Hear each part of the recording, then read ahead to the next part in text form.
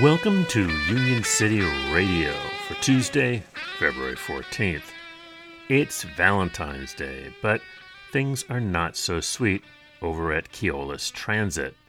Loudoun County bus drivers are in the fourth week of their strike against Keolis, and on Monday morning, transit workers in Prince William County also walked out.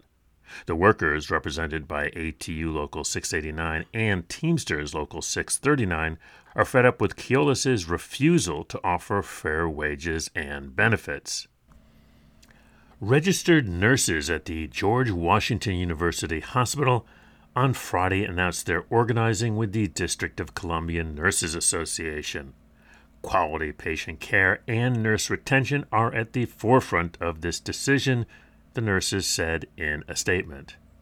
On today's labor calendar, there's a big rally at 5 o'clock today for the striking Loudoun County transit workers, and it's likely they'll be joined by the Prince William County strikers as well. For complete details, dclabor.org, click on calendar.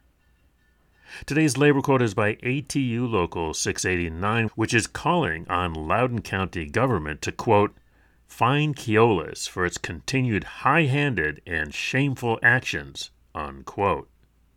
In today's labor history, on this date in 1903, the Western Federation of Miners struck for the 8-hour day.